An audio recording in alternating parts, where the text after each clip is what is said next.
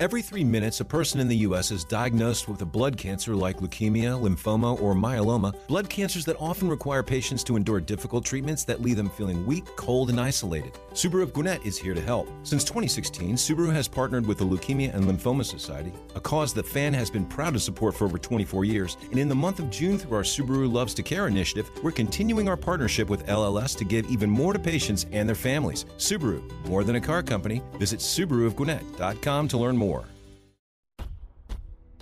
Welcome to Next on the Tee with Chris Mascaro, where PGA and LPGA players, legends, and the top instructors in the game share their insights and playing lessons. Join Chris every Tuesday night as he talks with the greats of the game. Tonight's show is sponsored by the French Lick Resort, the PGA Tour Superstore, the Bobby Jones Apparel Company, Ben Hogan Golf, 2 Under, TaylorMade Golf, and Golf Pride. Now, here's your host, Chris Mascaro.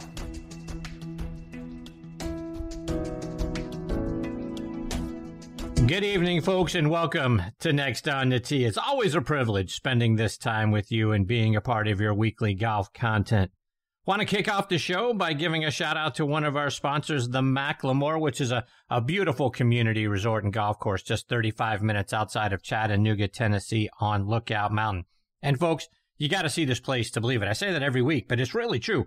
Go online to themacklemore.com. Everything about what they have up there is beautiful. The golf course is co-designed by our good friends Bill Bergen and Reese Jones, and our friend Kip Henley on Twitter a while back said outside of Pebble Beach, it's the most beautiful 18th hole he's ever seen.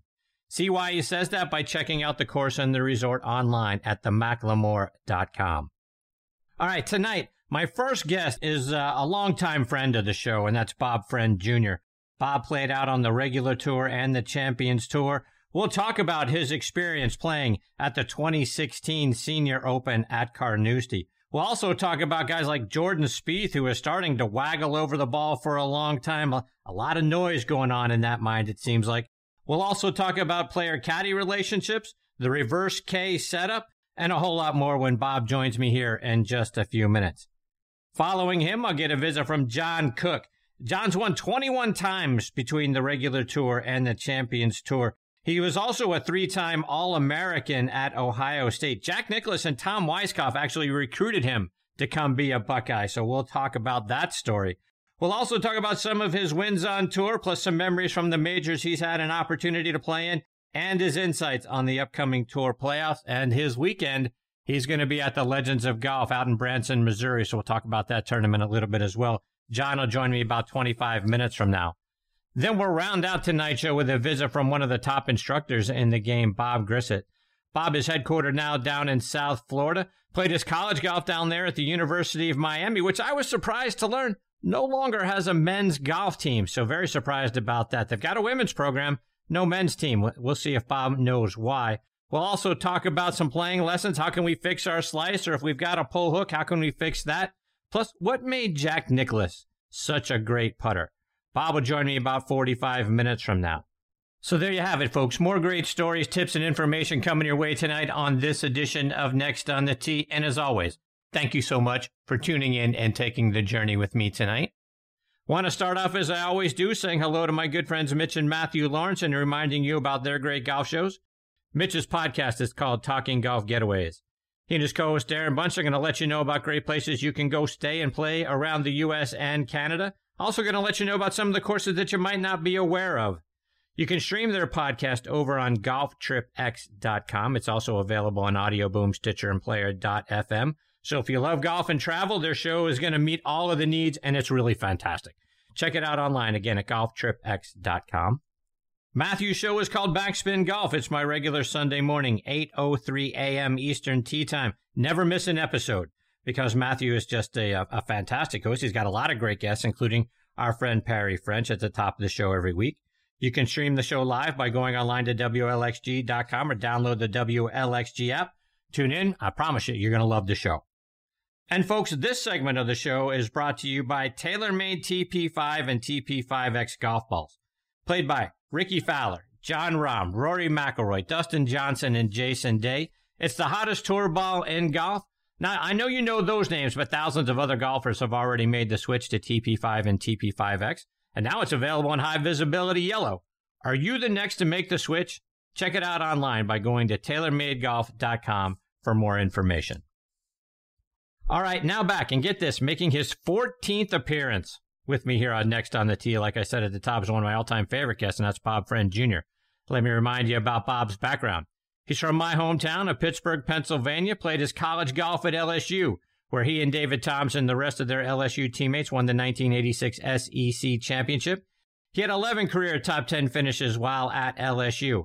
He won the Pennsylvania State Championship in back-to-back years in 1984 and 85, turned pro in 87. He played on the Korn Ferry Tour, the PGA Tour, and the Champions Tour. He had 5 top 10 finishes his rookie year out on the Korn Ferry Tour, including a second-place finish at the El Paso Open, got his first win at the 1991 Fort Wayne Open. He had 5 top 10 finishes in 1994, 3 more in 97. In all, he finished in the top 10 27 times. Baseball fans, particularly Pittsburgh Pirates fans, are going to remember his father, who pitched in the major leagues from 1951 to 1966 and was a key member of the 1960 Pirates World Championship team that beat the New York Yankees. And I bet on top of all of the accolades that Bob has achieved so far in his golf or his business career, this might be the top of the list. This year, he was named the Leukemia Lymphoma Society Man of the Year for the amount of money he's been able to raise for that charity. He's been a great friend of the show since my first season back in 2014, and I'm thrilled he's back with me again tonight here on Next on the Tee. Hey, Bob, how are you, my friend? Chris, I could not be better. My goodness, you really embellished there. I didn't know I'd done so much stuff, but thank you very much. Absolutely. 2020 Leukemia Lymphoma Society Man of the Year. Good for you, my friend. Talk about what you're doing to help out that organization. Well, so what it is that I had a very good friend and client by the name of Peter Katz, who was named Leukemia Lymphoma Society Man of the Year last year, and I helped him raise some money. And so Peter approached me this year in January. He just said, hey, he said, you know, you'd probably be pretty good at this. You have a lot of connections. You know a lot of people. Would you be interested in running? And basically what it is, it's a fundraiser. And ideally, it's supposed to be from March 5th until May 16th. And then after that, then there's a big gala. And what you do is you're raising as much money as you can. And that's basically 10-week period. And then COVID hit. And so I signed up to run with about 6 other people, 6 other men. And, basically just I reached out to Bob Estes. I reached out to David Toms. I reached out to a lot of friends, Howard Hanna, Real Estate Services, Dick's Sporting Goods, and then just a lot of really good friends all around the country that donated. So I'm really not the hero. I'm just calls. But I was able to raise around $53,000 this year in the middle of this pandemic. It's not as much as I wanted to raise, and we had a virtual celebration, and we actually extended it one more month. So it basically ended in the middle of June, and I was named there. I was as shocked as anybody. And so as Leukemia Lymphoma Society Man of the Year, I do some charity speaking events, trying to make people aware of the of trying to defeat blood cancers, and there's some like guest appearances you do. But for the most part, I'm just so thankful for all the great friends and the companies that supported my campaign, and they are the real heroes. So it's quite an honor. And again, we raised $53,000 for leukemia lymphoma, and all the money goes to the charity. And Mario Lemieux, the good friend, he donated a signed jersey. Bill Mazeroski donated a signed golf ball or a signed baseball. Paul Azinger donated some Ryder Cup memorabilia from his captaincy in 2008. So again, like I said, David Toms, Bob Estes, some of my tour friends, and my dad's old teammate, Bill Mazeroski. So I'm very thankful for everybody. Well, kudos to you and all of them, Bob, for doing what you did. That's outstanding stuff. So, and particularly during, a pandemic like we're going through now, to be able to raise that kind of money speaks volumes to everybody who got involved. Again, kudos to you guys. Thank you. Before we get into the golf stuff, Bob, got to get a quick thought. SEC football, college football, and NFL football. We going to have a football season? How do you think they can pull it off? Well, I think the SEC is going to get it done. I'm very disappointed in the Big Ten. I'm very disappointed in the Pac-12. I think that you pull the trigger a little bit early. I'm not downplaying the seriousness of this virus. However, when you take a look to see the ages of the young men that are playing, and if you go and you can successfully quarantine them, really see, you have very, very few people with a mortality rate that's anywhere other than minuscule with healthy young men getting it. And I think that if you can go and you can kind of keep them separated from the elderly, from those with pre-existing conditions, I don't see any reason why you can't be out there playing. And I just feel so sick for these young kids and these athletes and all the fall sports. Basically, they've trained their life, they've worked their rear ends off their families, especially in the non-rev sports such as tennis, such as golf, such as track and field, where the parents have been taking these kids all over the United States for travel events, everything else, to get them into college, and only to have their season canceled or postponed. I think it's a damn shame. But I think that we will have SEC football. As far as the NFL, who knows? I'll be honest with you. I am more of an SEC college football fan than I am a professional football fan anymore. Bob, let's switch over to golf. And you put out a tweet last week talking about Hogan's Alley and playing in the 2016 Senior Open Championship there at Carnoustie. Talk about the golf course and what it was like being a part of that event. Well, I can tell you it was my first trip to UK to play golf. And a lot of people are like, oh, I can't believe you didn't do that. But what people have to understand is this. I competed, all over the world in my quote-unquote prime for about 17 years. I played in South Africa. I played all through Canada. I played Central America. I played the PGA Tour, as you noted, and the Korn Ferry Tour, as you noted. When you are playing as much as I did, and I was a journeyman, you're going to have John Conlater, one of my heroes, one of the truly great golf swings that I have ever seen in terms of its simplicity and its efficiency. When you go and you take a look at, I was playing 30 to 35 weeks every single year on the PGA Tour and Korn Ferry Tour. When you have a week off, the last thing you want to do is hop on a plane, fly 6 hours with some knucklehead friends and go play a week golf trip. So I never went. And so I actually was competing on the Champions Tour a little bit in 2016, and a lot of the guys I hang out with just said, you ought to go over and try to qualify. And I took a look at it, and the European Tour does a wonderful job in terms of their qualifying spots. They had, 4 locations, 100 guys, 10 spots at each location. I thought, I can do that. So I flew over, and I qualified at a place called Montefiore, which is where Tom Watson played his first round ever in Scotland. And I shot 72. I qualified, and I was so excited. I actually went over by myself. I roomed by myself, and I fell in love with Scotland. It was amazing. I just couldn't get the smile off my face. And then I went over to Carnoustie, and I played my practice round on Tuesday with Brant Jobe, and it was amazing. The golf course is so hard, and the finishing holes of 15, 16, 17, and 18 are like 2 miles of lonesome road. And you sit there and you talk about, what is the true mark of a great golf course? The true mark of a great golf course is if you play it, and 2, 3, 5 years down the road, you can remember every hole. I remember every single hole at Carnoustie. I just think it's absolutely brilliant. It has a lot of Oakmont to it, and it's very penal. Talk about that 6th hole there at Carnoustie. Dogs wag their tails up and down there, and people walk their single file. It's hard to believe that Ben Hogan took the aggressive line up the left-hand side, where you have nothing to stop. It's not like playing in the U.S. Open United States, where if you get a ball on the ground, it starts running, and then you've got the heavy rough to keep it from going into real trouble. Over there, literally, it's like an airport runway. So you get one going a little bit left, the ball is going to go out of bounds. And the bunkers that go in the center of the fairway on that particular hole are like coffins. And I, of course, aimed it at those bunkers, and I slid it up out there each and every day and played up the right side, the fat side. But I made the cut. I had a lot of fun there.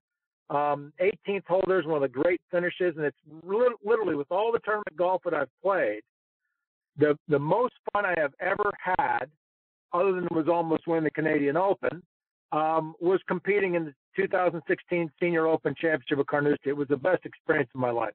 It was awesome. So that begs the question: while you were there, did you just play there and come back, or did you tour around a little bit and take in some of the other local golf courses? No, what I did was I got there on Friday and I played Kings Barnes, which was absolutely brilliant as well. I played with a good buddy by the name of Greg Bruckner, and Brucky and I played there. And then on then Saturday and Sunday, I played practice rounds at Montefiore, and then I shot 72 on Monday. There were 4 men for 2 spots. I got in the playoff, and I was fortunate to get through in the 3rd extra hole. But it was one of those things where, I probably could have stayed over there, but I really didn't make any plans. And I'll go back. My goal is to take my boys over there in a few years and just have like a nice long week where we make a lot of arrangements and play some of those great golf courses, because I love it. I absolutely love Scotland and the way the game of golf is played over there. Good for you. Good for them. Bob, you also commented on a video of Jordan Spieth on the practice tee last week over at the Wyndham Championship. He's waggling there, before he could pull the trigger on a practice drive. He sort of stood over the ball for about 20 seconds, which to me is just another sign that there's a lot going on in his mind. It sort of reminded me of Billy Chappell and For the Love of the Game. He needs to clear the mechanism in order to just go out and play. If you're a guy like Spieth, Bob, how do you clear your thoughts and just go out and play the game of golf and quit all the stuff that's going on in your head? Well, he clearly has struggled the last several years. I think he is over-instructed. I think here's the number one thing that I think that a lot of great players get into. Trying to be perfect. You know what? You're not going to be perfect.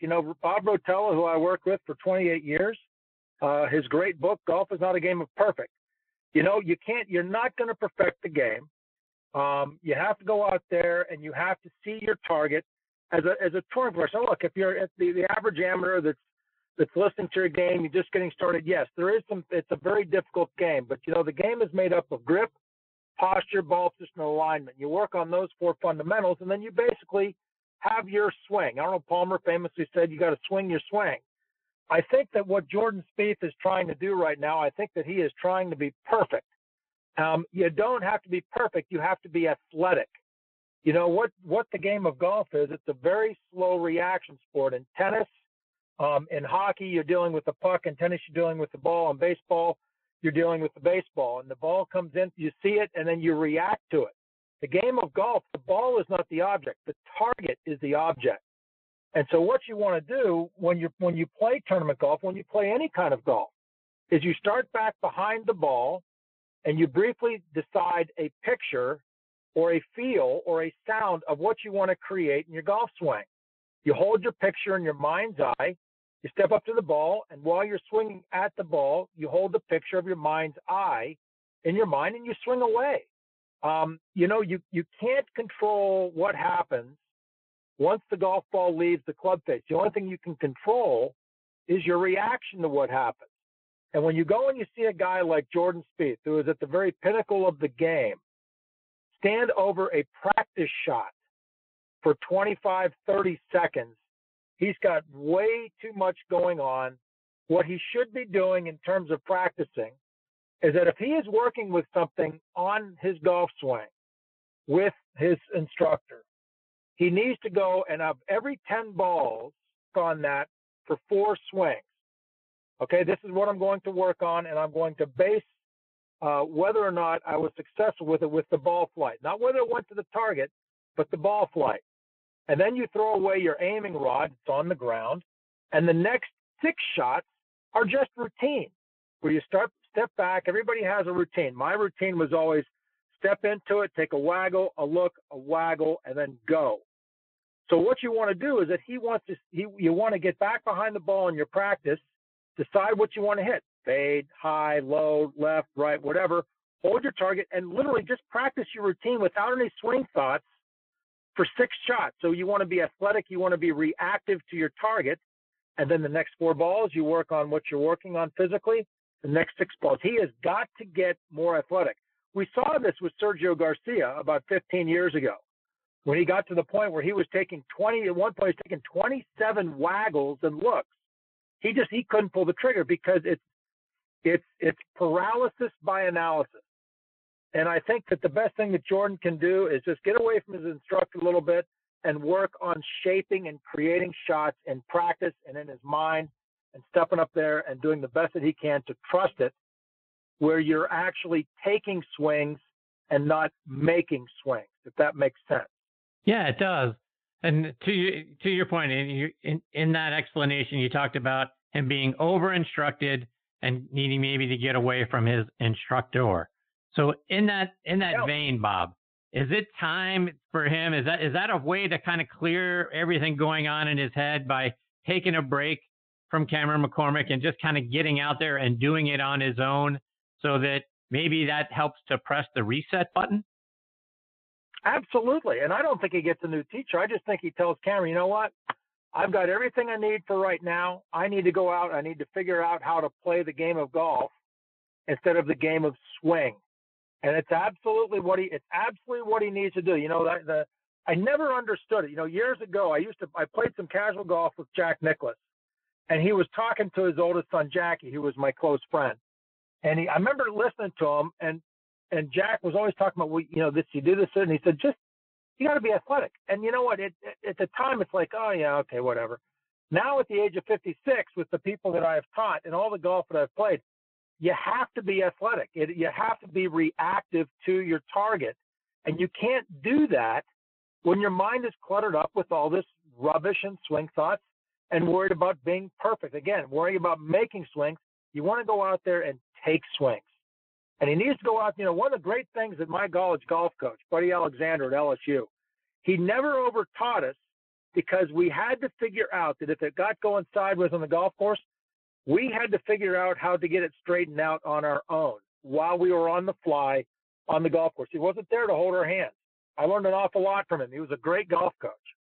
Bob, you talk about playing, you know, some with Mr. Nicklaus. I know you played in his tournament, the Memorial, back in the late '80s.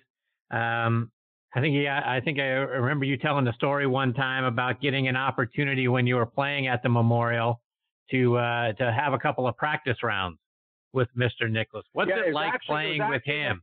It was actually late '90s, Chris, and you're correct. I played both years. It was funny. I was '98 was my first year in the Memorial, and I was actually just breezing through the locker room, and I was on my way to the practice tee, and I hear this voice remind me, "Hey, friendly." I turn around, you know the voice because it's a very distinctive, relatively high voice. It's like, "Hey, friendly. Hey, Mr. Nicklaus, how are you? Great. Hey, congratulations on the tournament. Where are you headed?" I said, "Well, on the practice range." He said, "Why don't we go play 9 holes?" I'm like, "Okay." You know, it's Jack Nicklaus asked you to play anywhere. You're going to drop what you're doing. So we played our practice round there on Tuesday. I just played 9 holes, the back 9, and then the next year I had qualified for his tournament again. And I got to my locker. He left me a note, and he said, "See you Tuesday at 11 o'clock, number 10. So it was great. He is, and look, Tiger is fantastic. Jack Nicklaus is the greatest player in the history of the game, not only because of his record, obviously 18 majors, 19 seconds, 56 top 3 finishes overall. But the fact of the matter is that the guy and Tiger's an unbelievable ball striker. Nicklaus, I never saw Nicklaus miss a hole 2 fairways over. He was the longest straight driver in the history of the game. People don't understand the power that the gentleman had in 1961. He broke the inserts out of 9 drivers. These are not pinnacle range balls. These are like super balls. And it was just an unbelievable experience just to watch the crispness of his shots. He's just a remarkable human being, and the greatest asset, on top of all the wonderful physical attributes he had, was that mind of his. It was, if I put that brain in my body, I probably would have blown a gasket. He was just absolutely brilliant and smart and the ability to compartmentalize everything of his life. He was, a lot of people don't realize when he won the 86 Masters, he was on the precipice of complete financial collapse. He had lost a lot of money in a land development deal up in New York, St. Andrews. And he made a mistake. He put his personal wealth into the project, thought he couldn't miss, and he lost his rear end in it. And he was on the precipice of total financial collapse. Most people would be sucking their thumb in a corner. Here, the guy goes out at the age of 46 and wins the Masters. So the guy's mind is of like nothing that this game has ever seen. Bob, I want to switch gears a little bit. I want to get your thoughts on, a player caddy relationship. When you're playing out on tour, what were some of the things that you wanted and expected from your caddy, and what were some things that you didn't want your caddy to do? Well, you always want your caddy to be positive. If you're up there on a tee, there's a right way to say things, a wrong way to say things. You're sitting up there and you've got bunkers on the left, and the wide open the right. You don't want your caddy to say, whatever you do, don't hit it left here. It's you always want to be in the positive. The caddy would say to you, let's keep it up the right-hand side here. Or, if you've got a whole location that's cut over on the left-hand side and the left is just absolute death, your caddy is not going to say, yeah, whatever you do, let's make sure we don't miss it left. The caddy say, hey, he'll give you a good target. Hey, I like the tee and CBS Sports behind the green there. Let's fall in love with that target. Let's get a real good positive thought. A good caddy, on top of the fact that when you show up to the practice ground before you play a round of golf, every club is out of your bag. They have wiped down every single grip. They've got your tees ready. They got everything ready so you don't have to do anything. And then on the golf course, a good caddy is like a jockey, is like racing the Kentucky Derby. As you sometimes see it, you watch a horse race. Sometimes the jockey just kind of flashes that crop in the horse's eye, and sometimes gives him a whack on the rear end. And that's what a good caddy will do. A good caddy needs to know when to show his player the crop, and a good caddy knows when to give his player a real good smack on the behind.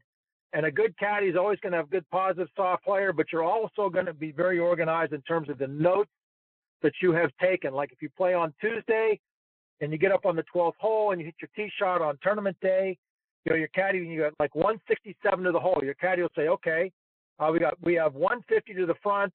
You've got 167 to the hole. You've got a little bit of ridge. You've got to get the ball over. On Tuesday in our practice round, we had 169. You hit 8-iron. It flew 163 and released out to 168. So the caddies on tour, they know exactly to the yard, exactly where each ball landed and where it finished out in your practice round. And so when you're out there and you're in between clubs, you can say, okay, well, on Tuesday, we had 185 and you hit 6. It flew 173 and released out to 178. They will have that to organize. But most importantly, they're going to know when to talk, when to be quiet. And usually it's the guys on tour, you want your caddy out there just for good conversation in between shots. Keep your mind relaxed in between shots. And when that bag is set down next to the golf ball, that's when you start drawing in your focus and your energy. Bob, just a couple more before I let you go. And speaking of caddies, give me your thought about what happened at the U.S. Amateur this past week. Segundo Oliva Pinto lost his match on the 18th hole to the eventual champion, Tyler Strafasi, because his caddy reached into the bunker and touched the sand. Talk about why that's a no-no. Well, the first thing is, what the most disappointing thing about it is that the caddy lied. Okay? You don't lie. I mean, I'm sorry. If you sit there, you got the overhead camera. We all know that there are cameras and videos everywhere. The guy lied. Now, what had happened? The guy, he made a mental mistake. He kind of fell asleep at the wheel. He's a club caddy out there. He's probably accustomed to doing that for his amateurs. It's a very rough golf course, so it's probably a situation where when he's caddying for these amateurs, you've got some places, as all who have been out there, the wind blows like 30, 35 miles an hour. So it's going to whip some of that sand out of those bunkers. And he's probably accustomed to going in there as his player approaches and just kind of testing the sand and say, hey, you know what, there's not much sand here, in an effort to try to help the amateur player. He made a mental mistake. But for him to lie about it was really, really disappointing. Bob, before I let you go, give us an update on how things are going with the family. Your beautiful wife, Claire, your sons, Charlie and Andrew, your daughter, Libby. How's everybody at home? Everybody's doing great, Chris. My son Charlie lives in Columbus, where he graduated from Ohio State, and he's working for Morgan Stanley. My daughter Libby just graduated from Boulder in May, and she is a second grade school teacher at Park Lane Elementary in Aurora, Colorado. Today was her first day with her class. It's virtual. First day with her class, second graders. They're all monsters, as we know. And my youngest son, Andrew, is playing one more year of junior college golf at Jefferson City Community College in Birmingham, Alabama. They play a great schedule. He's down there on scholarship, and he is immensely talented. He just needs to mature a little bit on the golf course. Probably all those years he spent not listening to his dad. No doubt. Bob, before I let you go, let our listeners know how can they stay up to date with all the great things that you're doing now and follow you on social media. Well, my social media is, with regards to golf, is at @BobFriend_golf, and I will chime in mostly watching golf tournaments, making some observations. And then they can also follow me. Bob Friend at howardhanna.com is my email. I am the sales director for the Howard Hanna Squirrel Hill office out of Pittsburgh. Howard Hanna is the third largest real estate company in the United States, and we're the largest family-owned real estate company in the United States. And I've got great agents, 75 great agents, and my website there is Bob Friend at Howard Hanna. You can just look me up, and we'll talk about buying and selling real estate. Well, Bob, my friend, you are the best. I can't thank you enough for taking time out of your night to come back and be a part of the show and do it as often as you have. You're absolutely one of my all-time favorites. I hope I get the privilege of catching up with you again real soon. Well, Chris, with this COVID thing, my plan was to have you out to Oakmont this fall, but that is it's been a little bit crazy. So hopefully we can do it next year. I want to thank you. I want to thank all the men and women in our military. We cannot thank you enough for our service. And all the men and women in blue and the men and women in the fire departments, we love you. You guys are indispensable. You're all heroes. And Chris, as always, you are the most prepared talk show host in golf. I appreciate you, my friend. That means a great deal to me. Take care. Stay safe. All the best to you and your family. We'll catch up again soon, Bob. Anytime, Chris. Cheers. God bless. See you, Bob. That's a great Bob Friend Jr., folks. Like I said, 14 times on the show. He's been, I think he was on episode 3 back in 2014 when we first started this thing, and he has been a wonderful friend and a great guest over the years. I can't thank him enough. Rooting hard for Andrew, how his young golf career starts to round out and take shape, starts listening to his dad. Looking forward to catching up with Bob again real soon. All right, before I get to my next guest, John Cook, I want to give a shout-out to our friends over at the Ben Hogan Golf Company. When Ben Hogan founded his company in 1953, his mission was to make the finest golf equipment in the world, and that remains their mission today. They forge every club they make to provide the feel and feedback investment clubs simply can't provide. And their craftsmen micro-manufacture each club to your exacting specifications in their Fort Worth, Texas factory. You'll only find Ben Hogan Golf equipment at benhogangolf.com. Visit them online today to learn more about their great products and their great prices. And folks, this segment of the show is sponsored by our friends over at the PGA Tour Superstore. This segment of the show is brought to you by the PGA Tour Superstore. See why golfers everywhere are proud to call PGA Tour Superstore their golf pro shop. Visit them online at PGATourSuperstore.com. Now back to Chris and more of the show. All right, now joining me here on Next on the Tee is Champions Tour Pro and Sirius XM radio host John Cook. Let me give you some background on John. He's from Toledo, Ohio, but grew up in Southern California. He went back and played his college golf at Ohio State, where he was a 3-time All-American. He helped them win 3 consecutive Big Ten titles from 1977 to 1979 and the 1979 National Championship. He won 6 individual titles while he was at Ohio State. He also won the Les Bostad Award for the lowest stroke average in the conference each year from 1977 to 1979. And he was inducted into their Hall of Fame in 1986. John won the U.S. Amateur Championship in 1978 and finished second to Mark O'Meara in 79. He won several amateur championships, including the California State Am in 1975 and the Ohio Amateur in 1978 and 79. He turned pro later that year in 79. He won his first PGA Tour event in 1981 at the Bing Crosby National Pro-Am by beating Hale Irwin, Bobby Clampett, Ben Crenshaw, and Barney Thompson in a playoff. Won again in 1983 at the Canadian Open, this time beating Johnny Miller in a playoff. In all, John won 11 times on the PGA Tour and 10 times so far on the Champions Tour. He has 7 top 10 finishes in majors. He was named the 1992 PGA Tour Comeback Player of the Year. In 2013, he was inducted into the Southern California Golf Association's Hall of Fame, and now you can hear John on his show, Connected with John Cook, on SiriusXM's PGA Tour channel, and I'm very excited. He is with me tonight here on Next on the Tee. Hey, John, thanks for coming on the show. My pleasure, Chris, and I appreciate you having me follow my great friend Bob's friend. Always a great follow. Always. And Bob was very complimentary of you, John. At the beginning, when he came on, he said not only did he admire you, but also what a beautiful golf swing you had, and it was fantastic in its simplicity. So very complimentary of you. Well, he's a good man, a great family, and always enjoyed being around Bob and being in Pittsburgh and playing at Oakmont and playing in some of the events that he had. So I'm happy to follow Bob and glad he had a kid that went to Ohio State. You like that?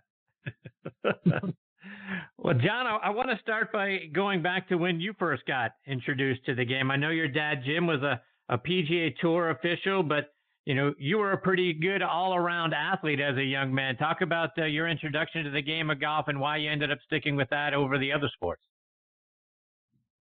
It started a long time ago. We were still living in Ohio at the time. My dad was a high school and college football coach around the state, ended up at Ohio State as a football coach, up to Akron University as a football coach and baseball coach, and then took a job with Firestone. And at the time, this is, I'm 5 or 6 years old, and Dad had just took a position with Firestone. And as an employee of the Firestone Tire and Rubber Company, you could join Firestone Country Club for a fee of $300 a year.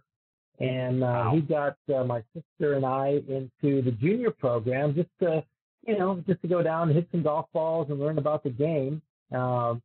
And that's kind of how we started. It was, way back when in the junior program at Firestone. Dad got moved us out to California when I was in the 3rd grade. So don't remember a whole lot about Akron, Ohio, but he certainly got us involved in the game.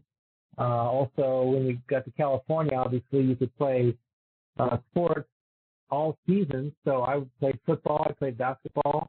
I did play some baseball, but it kind of interfered with my golf. And football and basketball are great complementary games to the game of golf. And so I stuck with that through high school. Football, I played up until my junior year of high school, and then I kind of moved on. And actually, my football coach was also our high school golf coach, and he thought that I would be better served as a golfer instead of trying to be a quarterback or a safety.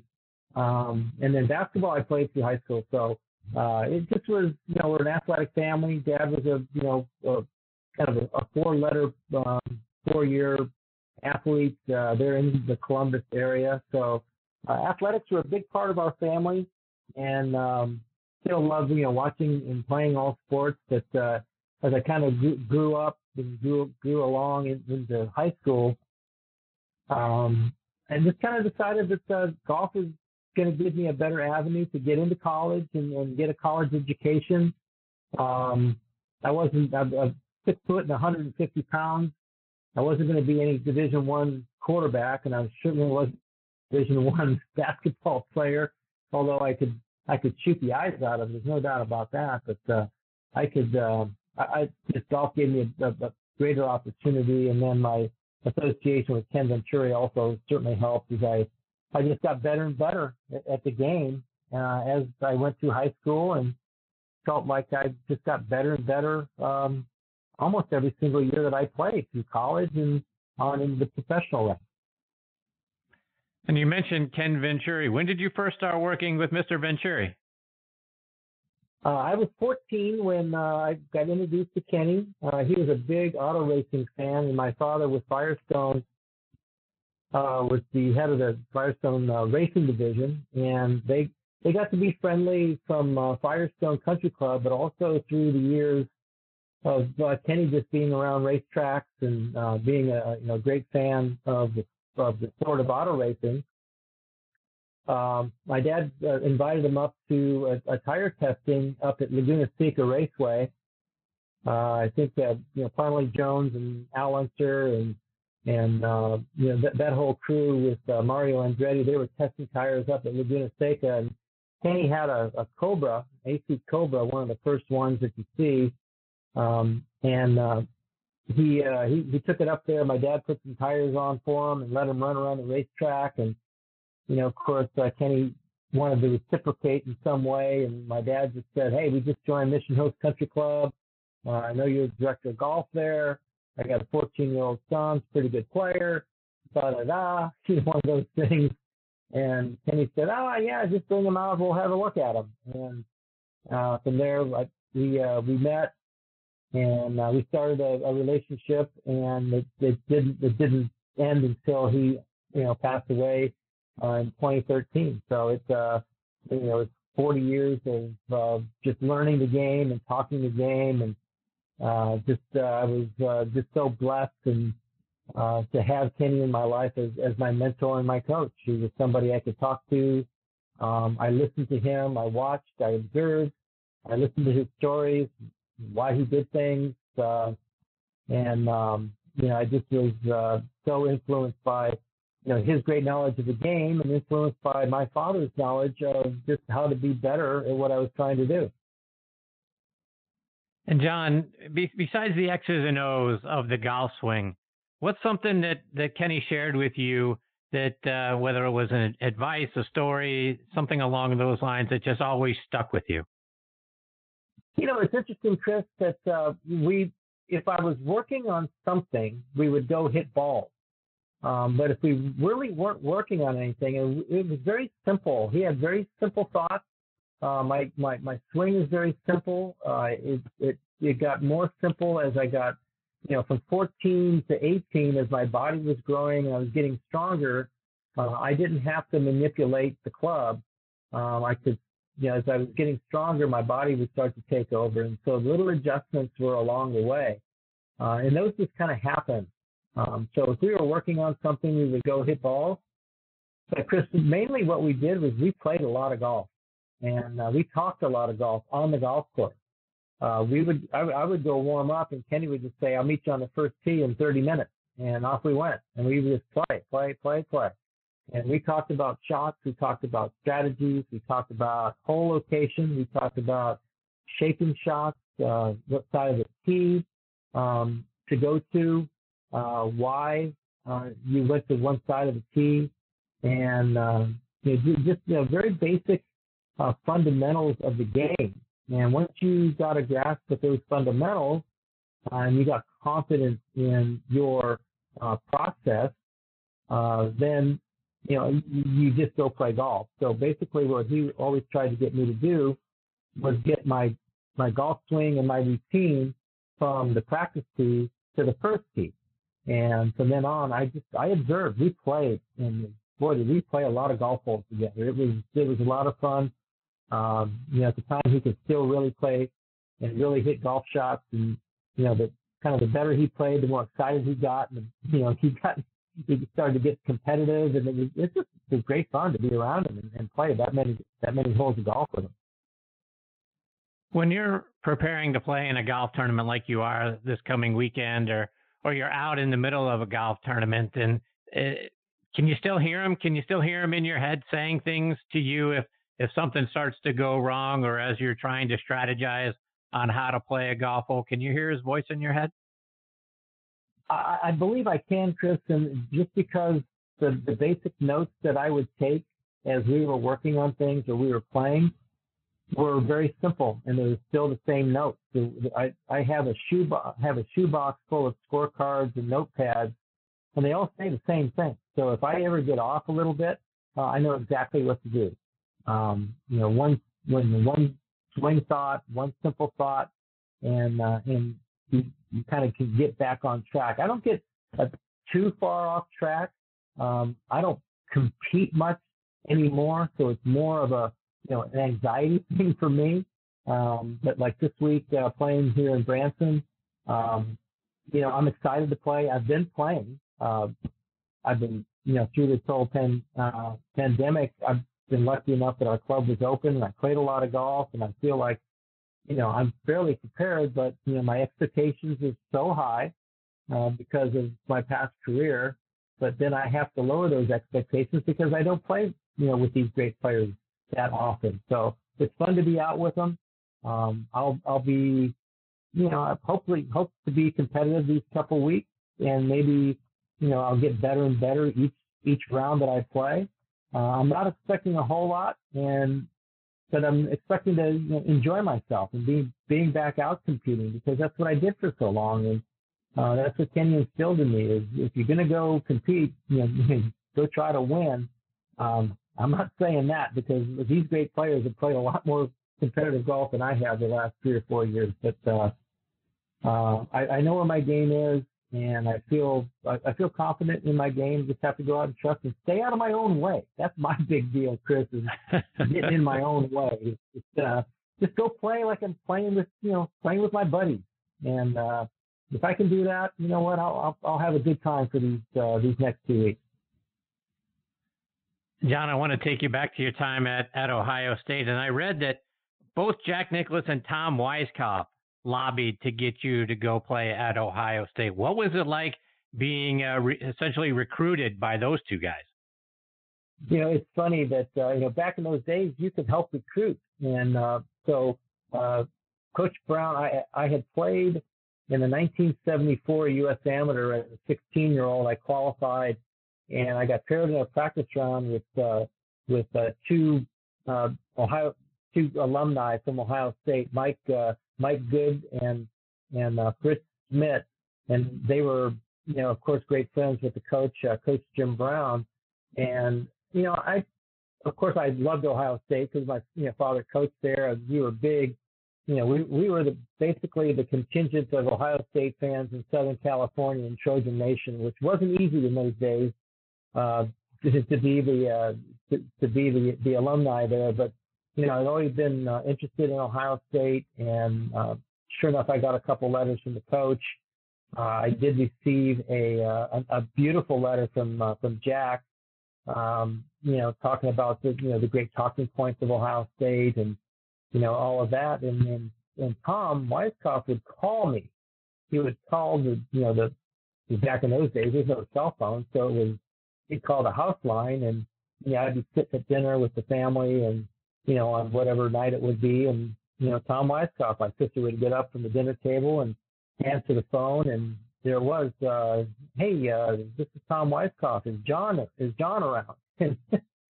And my sister Kathy would look at me. She also went to Ohio State. She was an academic All-American there with Meg Mallon and Rosie Jones. But she would look at me and go, John, Tom Weiskopf's on the phone for you. Like one of those things. It just was, it was kind of meant to be. And Tom and I got to be great friends. And, I took all my recruiting trips and, just being a Southern Cal kid, I was a real UCLA fan. I wasn't much of a USC fan, but, I got recruited by them. They were a great golf program at the time. UCLA was just getting started. Arizona State, I was very, very interested in, a couple other schools, and Ohio State came along, and I just, I kind of started weighing things, and if I was ever going to get better, and this is one of the things that my father told me, is if you ever want to get better, you got to go challenge yourself. You got to get out. You got to get outside of your comfort zone.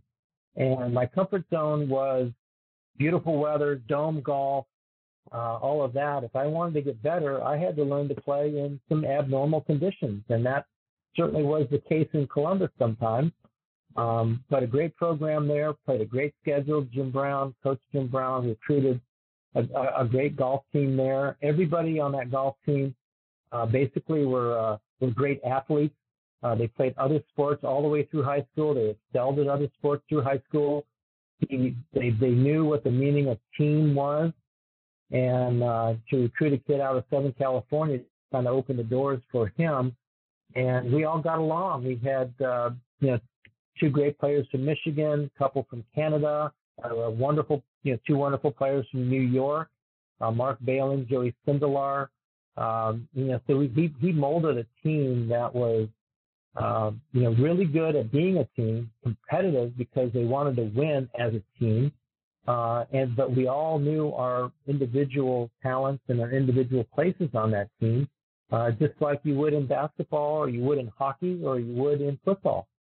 And that's what the great thing about going to Ohio State was. And you guys win a national championship in 1979. What was that like? It was so fun that, long story short, in 1978, we were the number one team in the country. We won a lot of golf tournaments, and we beat the best players and the best teams. And we went to the NCAAs in Oregon at Eugene Country Club, and we just kind of spit the bit. It was awful. Some of us had played early in the week in a U.S. Open qualifier that was after the Sunny Hannah in Pennsylvania, and then flew across, and we just weren't prepared to play. And the next year, we had a really nice season, and we were so devoted, and just we wanted to win. We knew we could win, and we were so focused on winning the national championship that nothing got in our way. And when we did it in horrible conditions on the last round, we were down at Bermuda Run at Wake Forest down in Winston-Salem, North Carolina. If anybody remembers that Black Friday at Muirfield where Tom Watson shot 69 and nobody else broke, I think 75 or something. We played that day down in North Carolina. It wasn't much better, I can promise you that. But we were accustomed to that. We were prepared for it. We came from a few shots down, and we passed Oklahoma State and ended up winning the national championship. And I can't even tell you what that meant. I hold a putt on the last hole, that kind of sealed our win. And I remember the team kind of running across the green, and it was like you take me back to basketball and hitting a winning shot, or take me back to football and throwing that the little slant that scored a touchdown. It just brought you back to such great team sport, and that's why we all went to college, was to play and represent an institution like Ohio State. And we were so proud, not to just win, but to win for the coach and to win for the university. And you were prepared for that kind of win because in '78 you win the U.S. Amateur Championship. You beat Scott Hoke 5-4. Thinking back on that week and what it amounts to as a major championship victory, I think for most folks, talk about what you remember about that and getting to hoist that trophy. Yeah, it was really something. Bobby Clampett was the clear number one as an amateur in '78. He was as good a player maybe as there was on the planet. I mean, he was that good. He contended in professional events. He was the clear number one that year in amateur golf. He got to the semis. Scott beat him on the 20th hole in the semifinal. I beat a kid and a great old friend of ours, Mike Peck, went on to Stanford. He was playing at Stanford. I beat him in 20 holes. So it was down to Scott and I was so prepared that week to play. I spent a week by myself at Muirfield there in Columbus, just hitting golf balls, playing golf, just working on my game. I was so prepared to play that I went out and it's kind of like being around Tiger for so many years. That he didn't prepare the week of the event. He prepared the week or two before the event. And that's why when he got to any event, he didn't have to think about anything but playing golf. He didn't have to think about his golf swing. He didn't have to think about anything. And that's kind of how I felt there in 1978. I was so prepared to play that when I got to Plainfield in New Jersey, I didn't even think about anything other than beating my opponent, beating the golf course, and I beat the golf course, for 6 days in a row. And Scott was just the last one standing, and I had him down pretty good, and he won a couple holes on the back nine to make it 5-4. Otherwise, I'd have walked him in pretty early. But he was a great competitor. He's still a great friend. I would love to have him as a partner anytime, anywhere. Scott Hope is just a great competitor. But that opened up a lot of doors for me, Chris. Playing in the Masters, playing in the World Series of Golf, which my father was running at the time up at Firestone in 1978. It was great to get back there. Played a number of professional events, that next spring, leading into the NCAA. So we were prepared. I was prepared to, for basically anything that came my way. John, just a couple more before I let you go. And you break through and get your first PGA Tour victory at the 81 Bing Crosby National Pro-Am, which I'm guessing was almost like a home game for you. And as I was going back and looking over that tournament, you finished well in advance of the other guys that you would ultimately end up facing in a playoff. Was it agonizing waiting around? Was it exciting? What was that like for you? So we didn't start the event, Chris, until Saturday. We got rained out Thursday and Friday. So now it's going to be a 3-round event on 3 different golf courses. So we were going to end on Monday. So guys were everywhere. They were at Pebble Beach, Spyglass. They were at Cypress Point, finishing on 9 and 18. Nobody knew what was going on. There was no electronic scoreboards. There was some scoreboards, around the golf courses, but you really didn't know. And I got done fairly early, like you said. Barney Thompson actually was in the very first group out. I think I'm not sure where he finished, but he was in the first group out and done. I was not far behind, so I had a lot of time. And when I got done, 7 or 8 and 9 under par was leading. I think I finished at 7, but somebody was going to break loose and beat that. Well, I got in the scoring tent, and they had a radio, and they said, if there's a playoff, you're going to play off at number 1 at Pebble Beach. So I had a good, solid hour and a half to wait around, and sure enough, the wind came up and the fog came in, and next thing you know, 10 under became 8 under, became 7 under, and find myself in a playoff there at Pebble Beach. So I was on the putting green when they said, okay, there's 5 guys left standing, let's go. And off we went down number 1 at Pebble Beach, 5 of us. And, I had won the state amateur there in 75, state high school in 76 there. So I was a great fan of Pebble Beach, and very, very special to be, the Bing Crosby champion there. Nathaniel Crosby was a big part of the tournament. The captain was still around. Unfortunately, Bing had passed, but, we had all become very good friends. And, I'll just never forget walking off that 3rd playoff hole, and, making a par against Hale Irwin and winning. And, my wife was there, and, she was pregnant with our first child. I mean, this is real golf. This is real life. When, you're out, you're 23 years old, and you got a baby on the way, you're newly married, and, you're winning golf tournaments. I mean, it just, you can't make this stuff up.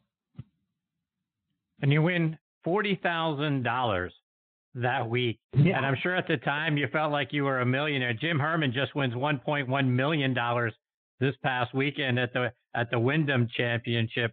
Talk about thinking, $40,000 was all the money in the world. Now looking at what guys are winning. What was interesting too was a 3-round event, so they cut the purse by a quarter. So I didn't get the full amount, which I think was like going to be $54,000. So it was, wow. But that's what it was. That's what it was back in those days. And a win is a win. I've got all the crystal. I've got the trophy. You can always say, hey, what if I'd have done this, in this time, it would be different. But you know what? That's what we did. We were professional golfers. I had a great support system. My wife, who's, we're still married 40 some years later. Couldn't have done it without her.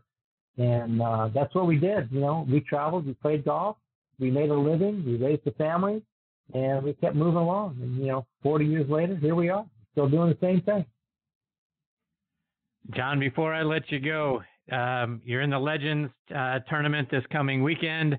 You're doing a wonderful golf show now on Sirius XM. Let our listeners know about how they can stay up to date with all the great things you're doing, whether it's on social media or on your show. Yeah, it's great. So we Craig Tan and I do a show on Sirius XM on Monday afternoons from 3 to 4 o'clock p.m. On Sirius XM 92 or XM 92 Sirius 208. You can always get me at John Cook Golf on Twitter. I do some Instagram, but it's mainly for families and friends. I do answer some Twitter stuff, but it's I have a great time doing the show with Craig. He's such a professional. We have great guests. It's called Connected for a reason. All the people and through the game of golf and through the entertainment industry and through business, everybody that has a connection in golf, we try to get on the show. That's why we call it Connected. And I still do. I do mostly a lot of stuff for Golf Channel and the PGA Tour Champions. So I do a lot of that. So I'm in the side of the business that Ken Venturi actually ended up as well. So it's kind of a roundabout way to honor the great man Ken Venturi. And like my wife says, all of a sudden I'm talking for a living, and I probably didn't say 15 words in the first 20 years of our marriage. I was that shy. So she says I got it all built up. So I'm having a blast doing the radio show. I'm having a blast doing television.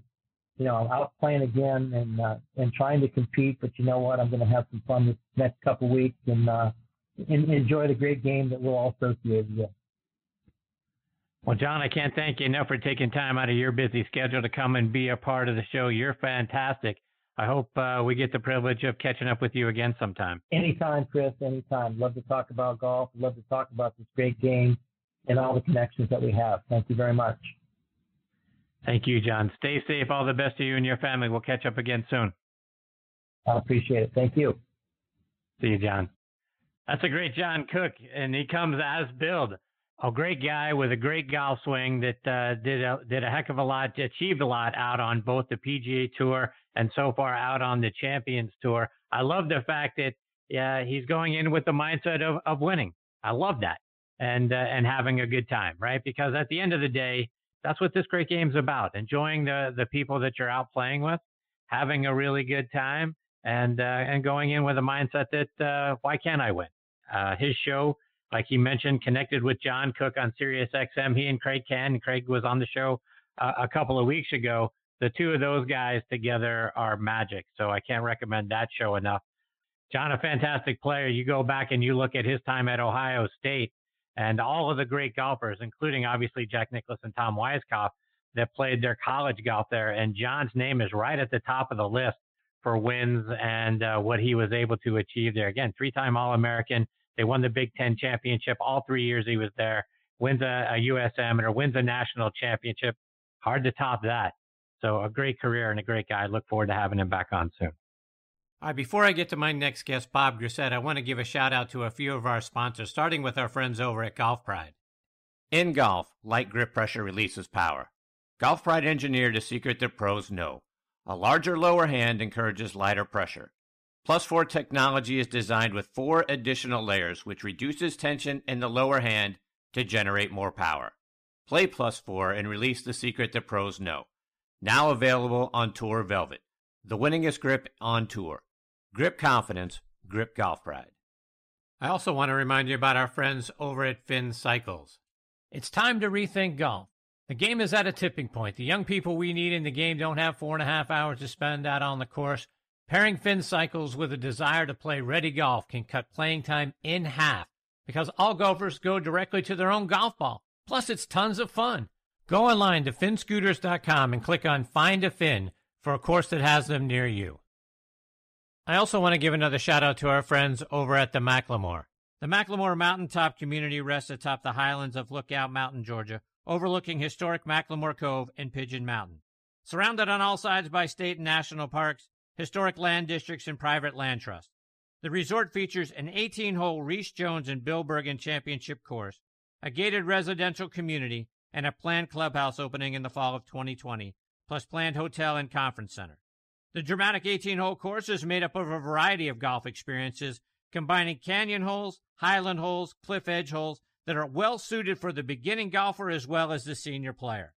Macklemore also offers a wonderful 6-hole short course called the Cairn. Designed by Bill Bergen, the Cairn provides players with a short warm-up or cool-down before or after a round, or a relaxing way to improve one's game with family and friends. Macklemore is located a short driving distance from Atlanta, Nashville, Knoxville, Birmingham, and Huntsville, and just 35 minutes from downtown Chattanooga, voted #1 best town in America 2 years in a row by Outside Magazine.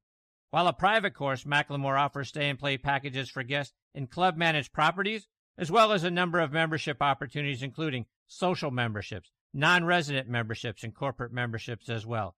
For more information, please visit Macklemore online at themacklemore.com or give them a call at 800-329-8154. All right, now joining me here on Next on the Tee is one of the top instructors in the game, and that's Bob Grissett. I want to give you some background on Bob. He played his college golf at the University of Miami.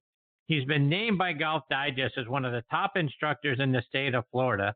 He's the former director of instruction at the club at Morningside in Rancho Mirage, California, now resides back down in South Florida. He's written a couple of books, 10 Lessons, The True Fundamentals of the Golf Swing, and 10 Keys, Basic Elements of the Golf Swing. He's a good friend of, we have a good mutual friend in Tom Patry. Tom says you got to get this guy on the show, and when TP talks, I absolutely listen. And I'm very honored that Bob is with me tonight here on Next on the Tee. Hey, Bob, thanks for coming on the show. Hi, Chris. How are you? Thanks for having me. It's nice to know that TP has such a great influence over you. I don't know if that's a good thing or a bad thing, Bob. Sometimes I go both ways. I'm not really sure, but God knows I love TP. He's a wonderful friend. Oh, he's the best. He is the best.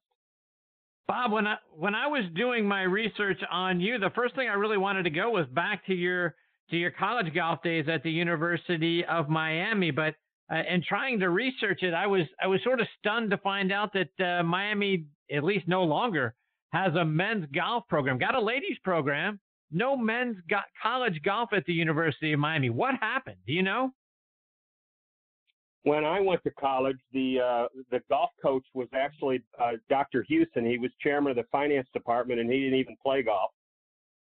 We had our own invitational, which 27 colleges participated in at the Biltmore, but golf has never been a priority. I think we had a number of ladies that went on to be pretty good. Donna Albers, I believe. But there were a few of them that became good. So I really don't know. To be honest, I haven't kept up with my alma mater too much. But with the COVID that's going on and everything, my fear is that a lot of these golf programs are going to go by the wayside. Yeah, it's unfortunate. Let's go back to the beginning with you, Bob. Talk about the sports you played as a kid and when golf became something that you decided you wanted to pursue. Yes, well, I played everything. I was primarily a baseball player. Started when I was really young with that. I ended up with 5 professional contract offers at one point. Wow. But I played football, played soccer, I played basketball, and golf and baseball. And golf, Lee, I really got serious with it my junior year in high school, and I went to a small prep school in Wisconsin called Wayland Academy, and then went on, obviously, to the University of Miami. I was going to go to Wake Forest, and the reason I chose Miami was because when I went down to Wake Winston-Salem, the weather was a little chilly. It was in the winter. I was with my dad. It was like 45 degrees, and I went to Miami, and it was 75 degrees. So I liked that. And then the other reason down was because someone who became a mentor to me and who I wanted to work with was Bob Toski, who I worked with for about 4 years when he was at the Ocean Reef Club in North Key Largo. My first teacher of the game, my mom was a really good player, and my first instructor was Johnny Revolta. John was at Evanston Golf Club in Chicago. I grew up in Illinois, so we would drive in there, and I can remember my first lesson with him where I walked across the you had to walk across the 18th fairway to get there. And, I told my mom I was 11 years old, and I said, that's the biggest green I've ever seen. And I was walking to the tee. Mr. Revolta was with a lady, and I could hear him in a voice say, "Ma'am, you just ran out of talent, and I just ran out of patience." So, wow. But I said, "Mom, he seems mean." She says, "No, never mind. He's great." So he was a great help to me in those early years, and obviously Toski, was a legend and great player too, but a legend probably more so for his teaching. Yeah, and when I was looking over your website, it's bobgrissettgolf.com. You talk about some of the great instructors that you've worked with or studied. You talk about Toski, David Ledbetter, Jack Grout, Jack Nicklaus's teacher. Talk about what you learned from those guys. A little bit of everything from everyone. Jack Grout was at the time at LaGorce in Miami. I didn't take a lot of lessons from him, but a few. I would say Toski was probably the main influence. I also worked with a lady who's not mentioned. His name was Alice Kirby. Alice's sister was the live-in girlfriend for Sam Snead. So one of the things that I got to do when I was in college was on probably 15 or 16 occasions over a couple of years. Alice's sister Lucille was the live-in girlfriend for Homer Snead, Sam's brother. And Sam would come down for the winter to play with his brother, and he didn't like playing with girls. So playing golf with girls anyway. So long story short, sometimes Paul, Alice's husband, was invited, and I was invited like 15 or 16 times. So that was quite an education to play with him at that time. So in those years, learned a lot about the golf swing, learned a lot about playing golf. I think Toski was really, really good with that. Struggled, in those years. There was no all-exempt tour. You were going through Monday morning qualifiers. So did that, and then ultimately hung up my playing days and decided I would teach golf, and that's what I've done ever since. Quest in terms of learning all that I could about the golf swing never ceased. So that continues to this day. I mean, I think any instructor that's worth their salt never stops learning. You always continue to try to learn. So I want to go back. You got to play a dozen plus times out with Sam Snead. What was that like? Scary the first couple of times. He was nice to me, which was interesting, but it was incredible just to watch him play. There were some things that I look back at his golf swing. Had incredible depth in his right hip on the backswing, and was just the purest, obviously the sweetest swing you've ever seen, and maybe the purest ball striker that I had seen to that point. I mean, later on in my quest, I played a lot with Mo Norman, so I was able to have two of the best that ever lived in terms of ball striking. I was able to play with them at some time in my life.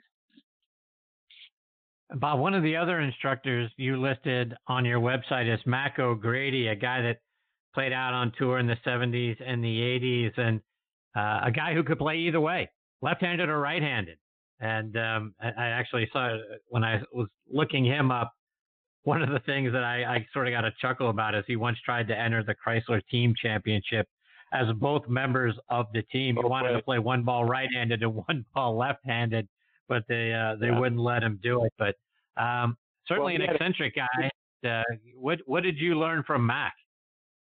Well, he had an ongoing battle with Dean Beeman, who was the commissioner, but Mac is a savant, and I think, in all honesty, I think he's made more contributions to the study of the golf swing probably than anyone I've ever known, and that's a mouthful. But yeah, most definitely, he really built his left hand. He is left-handed, by the way, but he built his left-handed swing to prove his theories. And a lot of it was different. It was different than things that you'd heard before.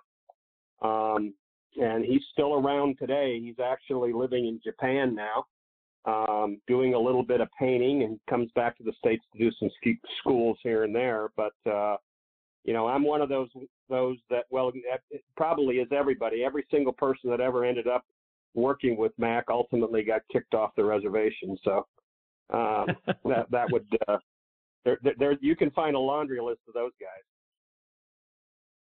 Bob, you posted a picture of Jack Nicklaus putting on your Instagram page, and in my mind, Mr. Nicklaus is the greatest putter of all time.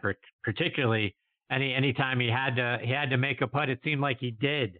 I wanted to get your thoughts on Jack Nicklaus's putting stroke, and a comment that was made on that picture is something that I agree with. It's amazing to me what a great putter he was, but no one ever tried to emulate it. What are your thoughts on his putting stroke? Well, my main thought is that, as you stated, he made everything. He wasn't necessarily the best chipper in the world or pitcher or sand player in the world until later in his career when he worked with Phil Rogers.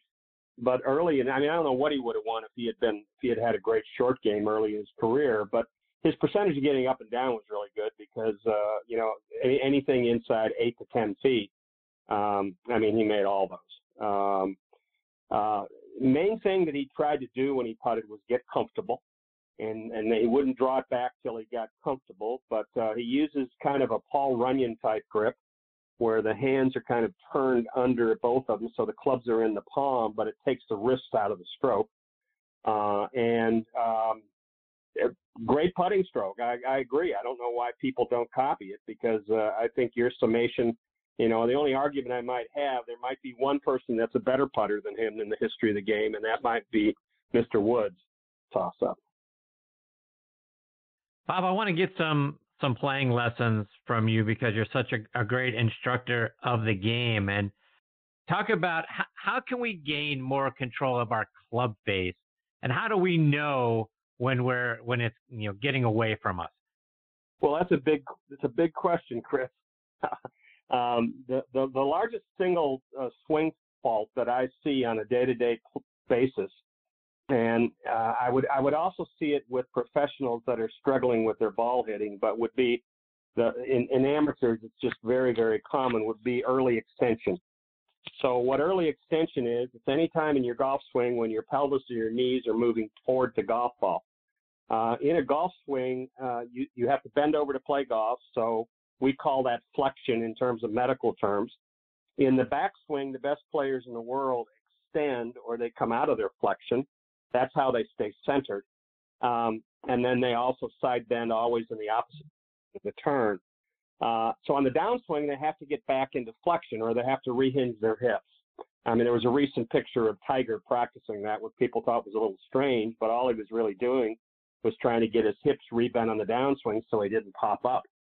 So what happens is when you early extend, the club gets trapped a little bit behind you. The path gets a little excessively to the right. You're going to release it early, so you're going to have hip stall at impact. I don't know if any of this sounds familiar, but you get hip stall at impact, and then you get a high rate of closure or a flip, and you can hit it either way. You're going to end up with total military golf where you get two-way misses. So that would be the biggest thing to try to control, is to learn to do drills that are going to help you with early extension. It's what I deal with continually all the time, almost every day. And one of the things you show on your website is thoracic spine rotation. Uh-huh.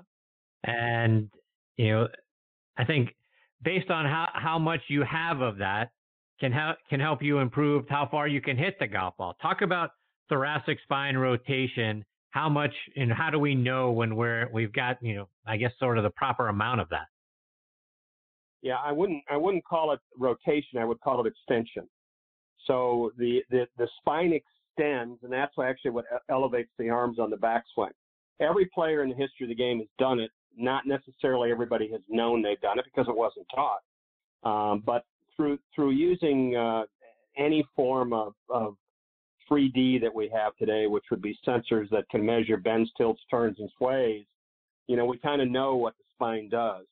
So the long drive guys would extend the most. So extension is basically your thoracic spine extending, in a sense, almost back towards the target.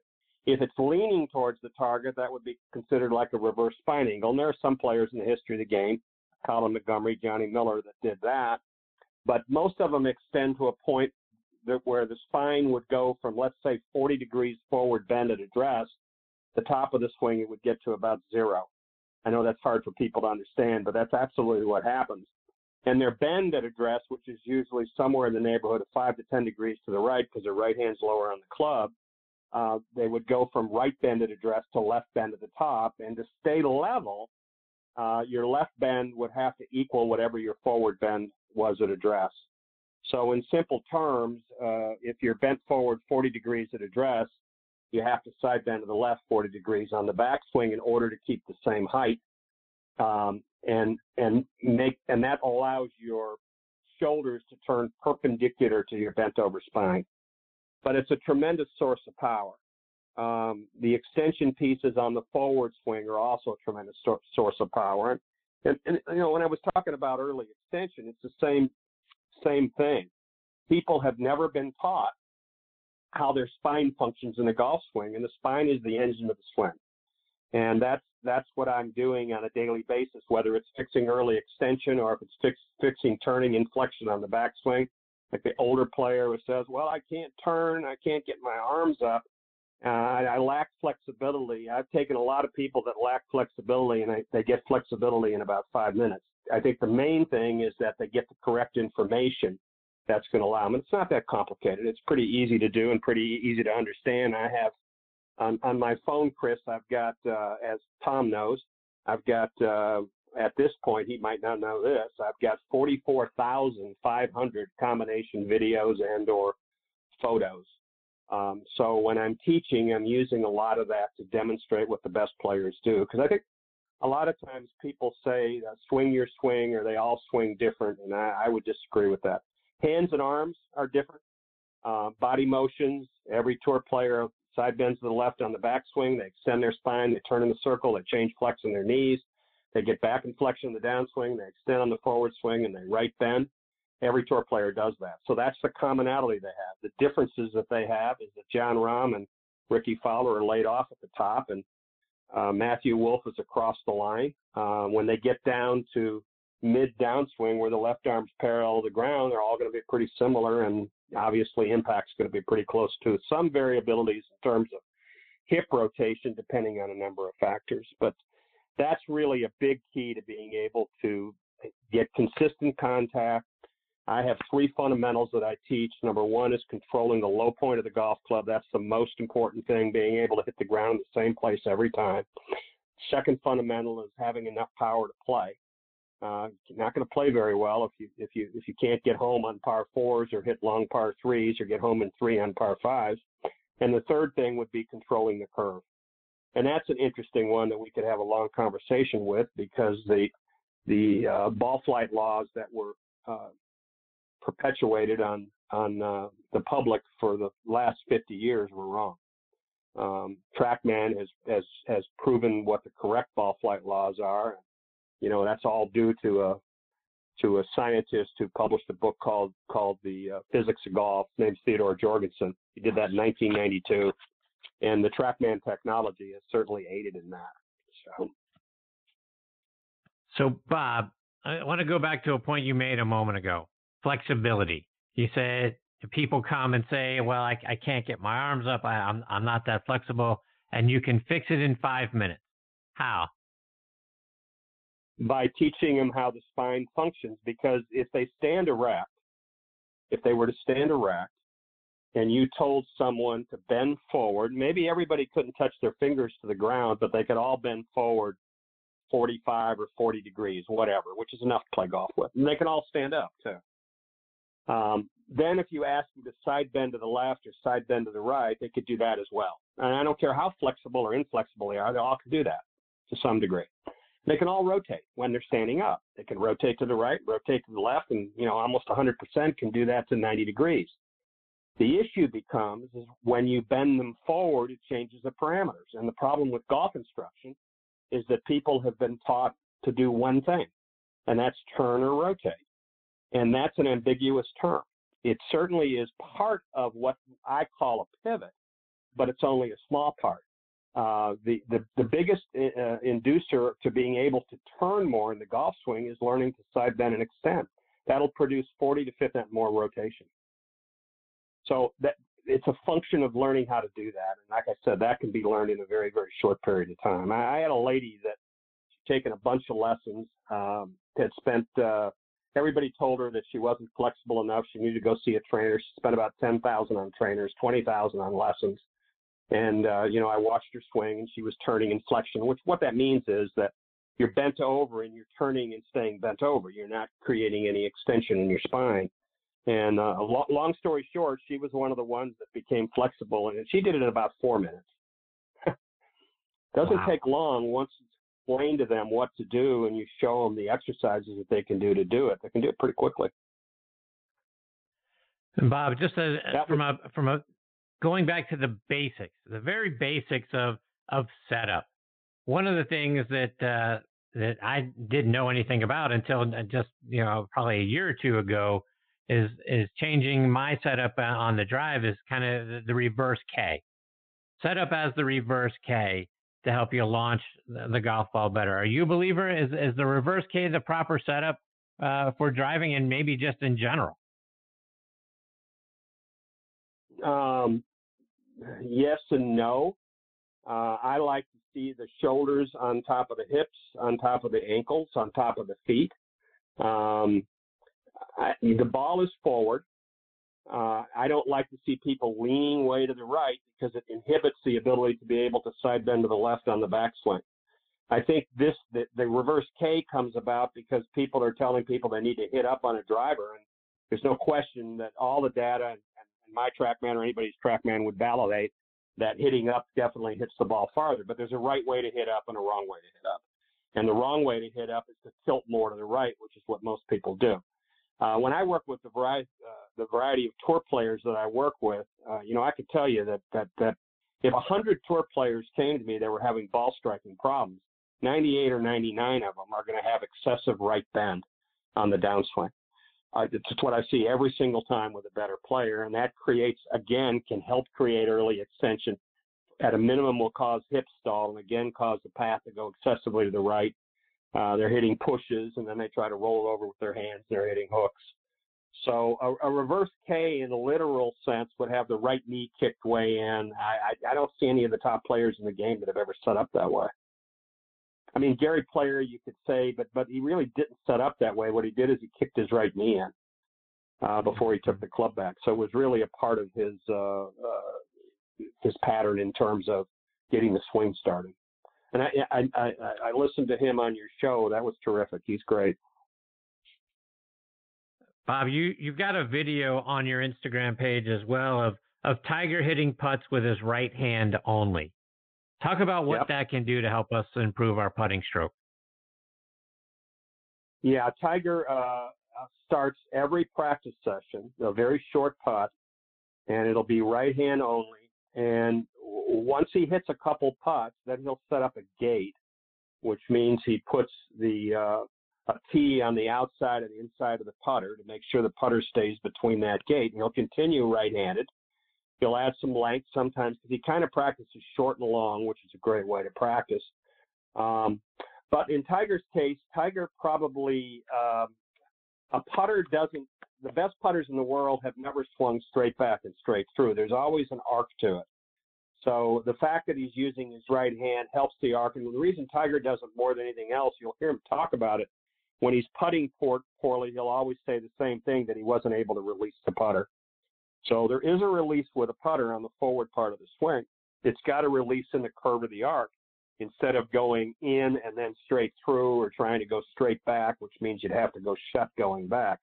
His arc in his putting stroke is abnormally large, meaning that in Sam Putt Labs, when they tested all the different putters, Tiger's arc is probably the largest in the history of the game, meaning the amount that the putter is opening and closing. But nevertheless, he's the best. Whether everybody can, but I think practicing right hand is right hand only. In fact, I suggest it for chipping and pitching as well. I think it's a great way to practice, to learn to maintain lag, especially with chipping and pitching. control the low point, learn to pivot your body better. I think it's tremendous to use in full swings as well. Bob, you've written a couple of books. Like I say, one is 10 Lessons, the True Fundamentals of the Golf Swing. Talk about your books, how people can get a copy of them, and once they pick them up, what they'll be able to read and what they'll learn from it. There's two books. 10 Keys was written basically for most people that play. It's a short book. It's 113 pages, but it's got a lot of powerful content. It kind of simplifies. I believe that a person can learn a basic golf swing with 10 words, and that's sort of what the book shows, although there's a lot of pictures in it. It shows grip, setup, everything. The larger book is 730 pages. As a hard copy, it weighs a little over 8 pounds. It's 8.5 by 11. So I always suggest that people, if they purchase it, it's probably better to own it in the PDF version that you can download into your phone or tablet. But it's a book that took a lot of love and a long time to write. And thankfully, there's many people in the industry. A lot of the teachers that are in the industry use it as their reference tool or use it with their golf schools. There's many schools and clubs that the entire staff has the book. I think it's how do you talk about something you wrote and sound arrogant or egotistical about it, and at the same time, get the point across that it's probably a great for everybody. I don't know how I can do that, but I honestly think if I hadn't written this book and I saw this book, I would buy it because it really can help people a lot. There's a lot of drills. Chris, in teaching golf, the main thing for people to understand is that the golf swing is a feel, it's not a thought. And the only way you can change a pattern in a golf swing is either through drills or training aids. It's not through thought. You can't partition a 1.5 second golf swing where the backswing is taking half the time and the impact area is taking tenths of a second and be thinking about things to do there. So using drills and or training aids are the way you do it. So what both books do is they lay out a template of how to swing a golf club. They go through the ball flight laws. Obviously, the other book, being more advanced, gets deeper, has more drills in it, more pictures than you could ever find. Because I think if I'm going to state something as a golf professional, I ought to be able to back up whatever I state with evidence. And the evidence would be the best players that have ever played the game. So the book's available on my website, both of them. It's bobgrissettgolf.com. Spelling is BOBGRISS as in Sam, ETT as in Tom, .com.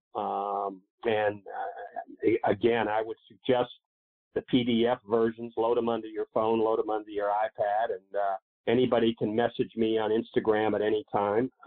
If they have any questions, I'm always happy to answer. And talk about your handle on Twitter and on Instagram. How can they find you? Yeah, I'm just at Bob Grissett on both Instagram and Twitter, and I'm also on Facebook as well.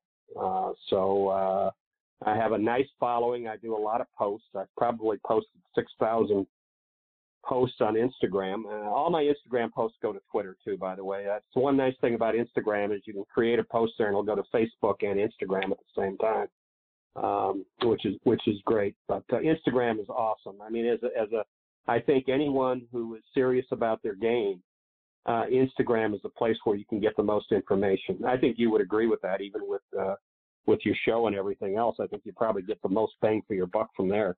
Am I assuming correctly? Yeah, absolutely right. Couldn't agree with that more. Yeah. Well, Bob, it's certainly been a pleasure having you as part of the show. It's interesting to understand all of the sort of the physics and the sort of mechanics of the golf swing and understand, kind of break it down to know where we're going wrong and what we can try to do to kind of get ourselves back on the right plane. I hope you'll come back and join me again sometime. A whole lot more I'd love to get into with you.